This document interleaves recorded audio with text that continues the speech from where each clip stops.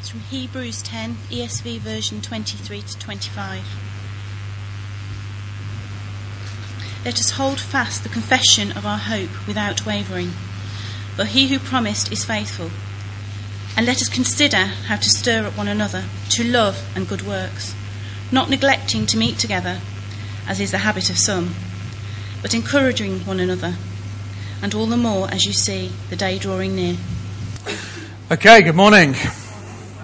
Thank you for the reading, Joe. Short and sweet today, but I am going to go all over the place. So make sure you've got your Bibles open and get ready to flick. If you've not been around for the past couple of weeks, we are in the middle of a series entitled Spiritual Rhythms. And we've been looking at those strong and regular patterns of behaviour which can benefit our spiritual lives, that hidden part of ourselves. So the first week we looked what it means to really follow Jesus, what it means to be wholly committed to Him and to follow Him and submit to His authority in every area of our lives. And I read to you from the Message paraphrase of Matthew 11, which says, "Are you tired, worn out, burnt out on religion? Come to me, get away with me, and you'll recover your life. I'll show you how to take real rest. Walk with me, work with me, and watch how I do it, and learn the unforced rhythms of grace. I won't lay anything heavy or ill-fitting on you. Keep company with me, and you'll learn to live freely and lightly." And this is an offer that Jesus makes to all of us, to walk with Him, to watch Him, to learn how He does it, and to learn those spiritual rhythms, those ways in which we can live that benefit our spiritual life. So we've been looking at the life of Jesus. Last week we learned that Jesus liked to regularly withdraw from the world around Him and reconnect with His heavenly Father. We read in Luke 5:16 that Jesus often withdrew to lonely places and prayed. And we spoke about the importance of keeping ourselves grounded in our relationship with God and not being led astray by other people's expectations of us. And we spent some time considering how to intentionally create space in our lives for God. So I hope you found that useful this past week. The spiritual rhythm I want us to consider this morning is the rhythm of fellowship. It's going to be a 4-point sermon today. So when I get to the 4th point, you'll know we're nearly there, if that helps. Fellowship, I think, is one of those words which over time has lost some of its meaning. Some of the original intention behind the word has gone missing. It's like the word literally. You know, people say, "Oh, I can't believe you did that. I literally died." No, you didn't. But when we think about fellowship, and in particular when we think about Christian fellowship, what comes to our minds? I guess for many of us that have been around church for a long time, we perhaps think about that 15 minutes at the end of a service where we desperately try and speak to all the people we need to whilst simultaneously trying not to scold ourselves on a cup of coffee drank out of a polystyrene cup. Or perhaps you think about that midweek group, that life group you have, or that youth group you have. But my guess is it's some kind of meeting with a social element, something that you attend. And I think we imagine that because for a lot of us, that's what the word fellowship has come to mean. But this isn't the kind of fellowship that we see in the Bible. It's not the kind of fellowship that I want to explore with you this morning. The first time the word fellowship is used in the Bible is actually in the book of Acts, chapter 2. That's your first cue to flick. And it's a translation of the Greek word koinonia. And if you look towards the end of chapter 2, at verse 42, it says this. They, so that's those that had chosen to follow Jesus, devoted themselves to the apostles' teaching and to fellowship, to the breaking of bread and to prayer. Now, personally, I can't imagine being devoted to drinking out of a polystyrene cup.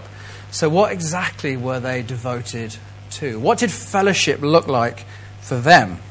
Well, if we read on, it says this. Everyone was filled with awe at the many wonders and signs performed by the apostles. All the believers were together and had everything in common. They sold property and possessions and gave to anyone who had need. Every day they continued to meet together in the temple courts. They broke bread in their homes and ate together with glad and sincere hearts, praising God and enjoying the favor of all the people. And the Lord added to their number daily those who were being saved.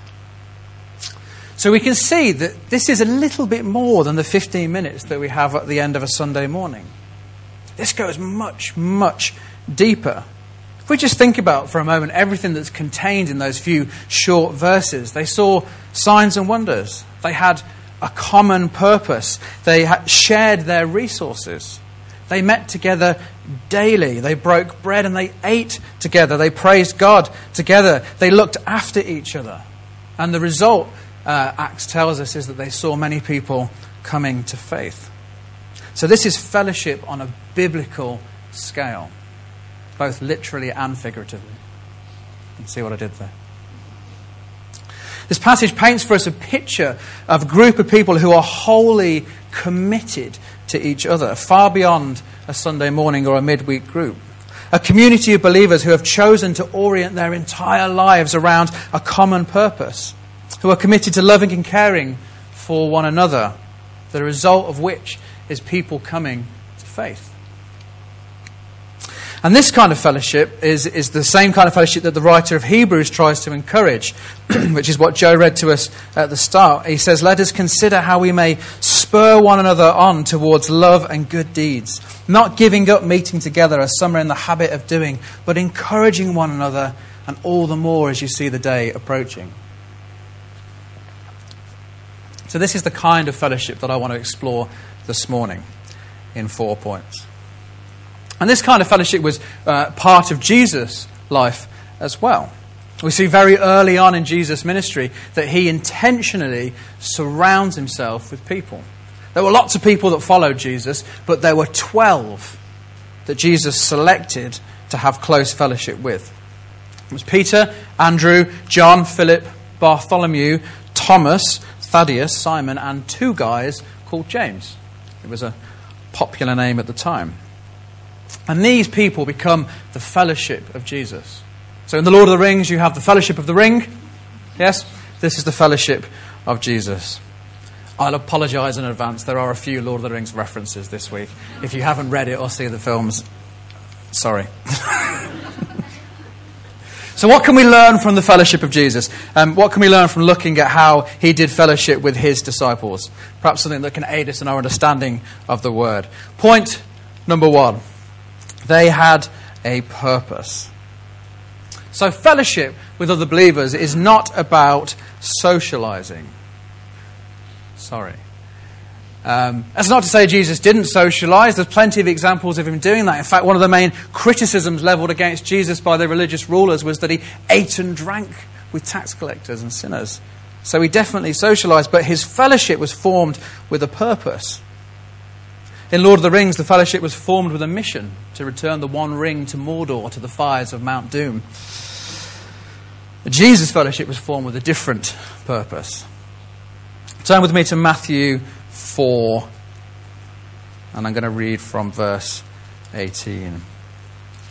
It says, as Jesus was walking beside the Sea of Galilee, he saw 2 brothers, Simon, called Peter, and his brother Andrew. They were casting a net into the lake, for they were fishermen. Makes sense. And then what does he say? He says, come, follow me, and we will get pizza on Friday nights together.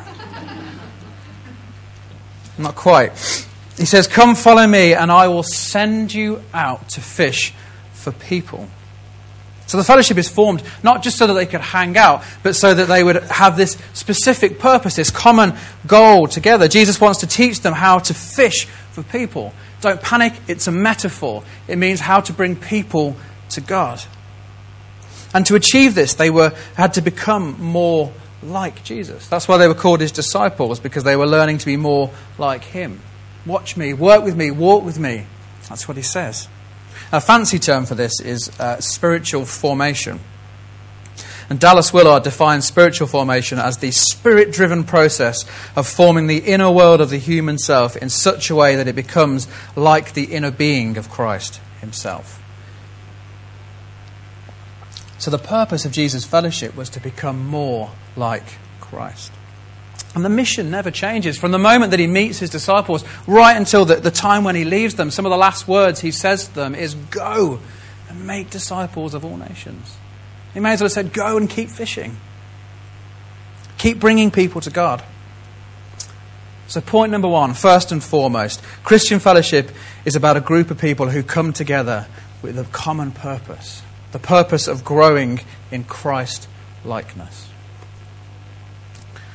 Point number two, they made it personal. So there were 12 that Jesus chose to be part of his fellowship, and out of those 12, there were 3 who Jesus chose to be really close with, his BFFs, if you like, his inner circle. Peter, James, and John. And it was these 3 which Jesus shared the most of himself with, revealed the most of himself to them. Let me give you a couple of examples. Flick forward to Matthew 17. And I'm going to read to you from verse 1.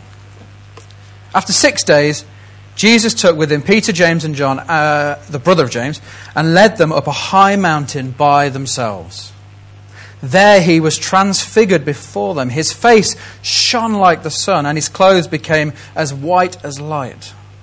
Just then there appeared before them Moses and Elijah talking with Jesus. And Peter says to Jesus, "Lord, it's good for us to be here. If you wish, I'll put up 3 shelters, one for you, one for Moses, and one for Elijah." And while he was still speaking, a bright cloud covered them. And a voice from the cloud said, "This is my son, whom I love. With him I am well pleased. Listen to him." When the disciples heard this, they fell face down to the ground, terrified. But Jesus came and touched them and said, "Get up, don't be afraid." And when they looked, they saw no one except Jesus. And as they were coming down the mountain, Jesus instructed them, "Don't tell anyone what you have seen until the Son of Man has been raised from the dead." So it's a little bit of a strange story. But what we see here is a God-given affirmation of Jesus' divinity. This is my son who I love. And the same thing happened actually as Jesus started his ministry, as he was baptized by John. But now Jesus chooses to share this moment, this incredible, glorious moment with these 3 disciples before it's revealed to the rest of the world. I mean, what a privilege it must have been to have been selected by Jesus to come with him and have that mountaintop experience. Incredible. Truly, that must have been a highlight of their lives. Now flick forward with me to Matthew 26. And here we find Jesus on the eve of his crucifixion. And verse 37 says this: "He took Peter and the 2 sons of Zebedee," that's James and John, it's the same 3 people, "along with him, and he began to be sorrowful and troubled. He said to them, 'My soul is overwhelmed with sorrow to the point of death. Stay here and keep watch with me.' Going a little farther, he fell to his face and prayed, 'My Father, if it's possible, may this cup be taken from me, yet not as I will, but as you will.'" Heartbreaking moment in Jesus' ministry. And as much as he's shared with them the highs of the mountaintop experience, he now, at his absolute lowest, wants them there with him again. In the highs and in the lows. And I don't know what comfort they provided to Jesus in that time. Probably very little. In fact, a few verses later we find that they've fallen asleep. But if nothing else, his relationship with Peter, James and John demonstrates to us the deep need that we have for fellowship. In Romans 12, which is this incredible chapter about how to live in fellowship with one another, we haven't got time to go into it this morning, but read it at home in the week. Paul writes, "Rejoice with those who rejoice, and mourn with those who mourn. Be there for each other when times are good, when times are bad, when times are easy, when times are tough. Just coming back to Lord of the Rings one last time, I promise. There's a scene at the end of the book where Frodo's strength is failing and he's barely hanging on and he's crawling on his hands and knees, and his best friend Sam, who was part of the fellowship, he looks at him, and Tolkien writes that in his heart he wept. And he turns to his friend and he says, "Come, Mr. Frodo, I can't carry it for you, but I can carry you and it as well." And we can't take away Frodo's burden, but he can help him bear its weight. If Jesus, who was the Son of God, didn't go solo, what makes us think that we can? We need other believers around us who can carry the weight when things get too much to bear. Point number 3. They were far from perfect. Far, far, far from it. Sometimes I think people don't come to church because they imagine that the people who are here, its attendees, are just a bunch of goody two-shoes who turn their noses up the moment someone utters a profanity. I've actually heard people saying, I'm not good enough to be a Christian. And I want to say no. No, you're not. And neither am I. That's the whole point in Jesus coming. Because none of us are good enough. The reality is we are all imperfect people. I'm really sorry if you came here this morning feeling that you were the perfect person. But you're not. I'm not. Far from it, and neither are you.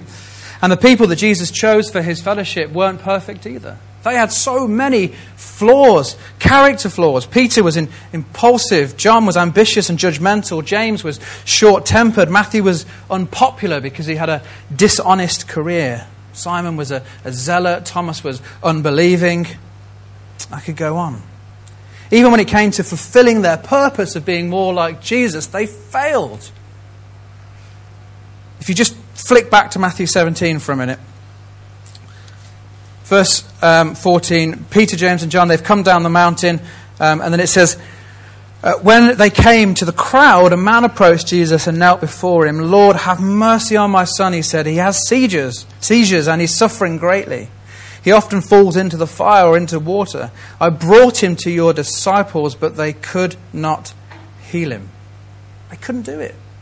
They were supposed to be becoming like Jesus, and they failed to do it. Later, the disciples even asked Jesus, "Why? Why couldn't we do it, Lord?" And he says, "Because you have so little faith." They wanted to do the right thing, but their faith was not strong enough. And I get that. Being a follower of Jesus is hard, actually. Especially today. And it's really hard to be a follower of Jesus and not be in fellowship with other believers. In fact, I'd go as far as to say it's impossible. I tried it once. I tried being a Christian apart from the fellowship of other believers, and it was so hard. And my faith only survived because there were Christian friends around me who were not prepared to let me go, who met with me and prayed with me and in a very real way carried me through a difficult time. And I honestly don't think I would be here if it weren't for them today. The passage that Joe read to us from Hebrews at the start says, "Let us consider how we might spur one another on towards love and good deeds." We are imperfect people who fail often. I know I am, so I want to encourage those around me. I want to spur those around me on to love and good deeds, and I want to be encouraged and spurred on myself. I need to be lifted up. Ecclesiastes 4:9-12 reads, "Two are better than one, because they have a good return for their labour. If either falls down, one can help the other up. But pity anyone who falls, and has no one to help them up. Also, if we lie down together, they'll keep warm, but how can one keep warm? Though one may be overpowered, two can defend themselves. A cord of three is not easily broken. We're better together." And Jesus knew how tough it was going to be for his disciples. He warns them. He says, expect hardship, expect persecution. And that's why he puts us together in fellowship. So we need to encourage each other. Point number 4. They didn't ignore problems. A little bit earlier on in the letter to the Hebrews, it says, "See to it, brothers and sisters, that none of you has a sinful, unbelieving heart that turns away from the living God. But encourage one another daily, as long as it's called today, so that none of you may be hardened by sin's deceitfulness." Peter, one of Jesus' BFFs, one of his closest three, turned against Jesus. He turned away from him before his crucifixion. He denied even knowing him, not once, not twice, but 3 times. And later on, after Jesus has risen from the dead, he meets with his fellowship for breakfast. And it says in John 21, verse 15, "When they had finished eating breakfast, Jesus said to Simon Peter, 'Simon, son of John.'" And you notice he uses his full name, so we know he's in trouble. "Simon, son of John, do you love me more than these?" And he doesn't ask him once, he doesn't ask him twice, but he asks him 3 times. Peter turns away from Jesus 3 times, so Jesus brings him back 3 times. Jesus loves him enough to hold him accountable for every single denial. And in doing so, he restores Peter to the fellowship. And Jesus could have chosen to ignore Peter's denial, but I think he knew him well enough to know that this is something that needed to be dealt with head on. Something that needed to be fixed. You see, fellowship isn't just about saying nice things to each other. It's not just about encouraging each other. And it's not just about being there for each other. It's also about fighting for each other. Dealing with the sin in each other's lives and holding each other accountable for our actions. Now, I don't know if you've ever made yourself accountable to another believer, but I can tell you that it is the best way to keep your spiritual life in check. To know that there is someone looking over your shoulder in love. And often it's the case when we do that, when we go to that depth of relationship with our friends, we find that people are dealing with the same issues that we are. C.S. Lewis said that friendship is born at the moment when one man says to another, "What, you too? I thought that of no one but myself." You know, last week when we were speaking about spending time with God, Tim ended the service by suggesting that we should challenge each other in the week about this. We should be willing to say, you know, what has God been saying to you this week? How have those times been? And I think that's great. One of my questions to us this morning is, do we love each other enough to ask each other the difficult questions? To call sin out of each other's lives? Or do we just allow people to go quietly into the night? I just wonder what would have happened if Jesus hadn't dealt with Peter in the way that he did. Would the guilt and the sin eventually have eaten him up? I wonder how many people we know that used to be a follower of Jesus and no longer do. What happened? Did we fight for them hard enough? So where does this leave us? Hopefully with a better understanding of what fellowship is. Not just a meeting with a social element that we attend once or twice a week, but a community of believers who are committed to each other with the common goal of growing in Christ's likeness. Who are prepared to be there for each other in the lows and the highs, to carry each other when times get tough. Who know that they're not perfect, but actively seek ways to spur each other on towards love and good deeds. And who love each other enough to deal with the sin in each other's lives by calling each other to account. I think this is the rhythm of fellowship. This is what we need to be looking for in our lives. And perhaps this morning we need to ask ourselves some questions. Do we have this kind of fellowship in our lives? And if not, why not? Do the people that are in our life help us to be more like Jesus or less like him? That's a tough question, isn't it? Do we have those around us that encourage us in that way?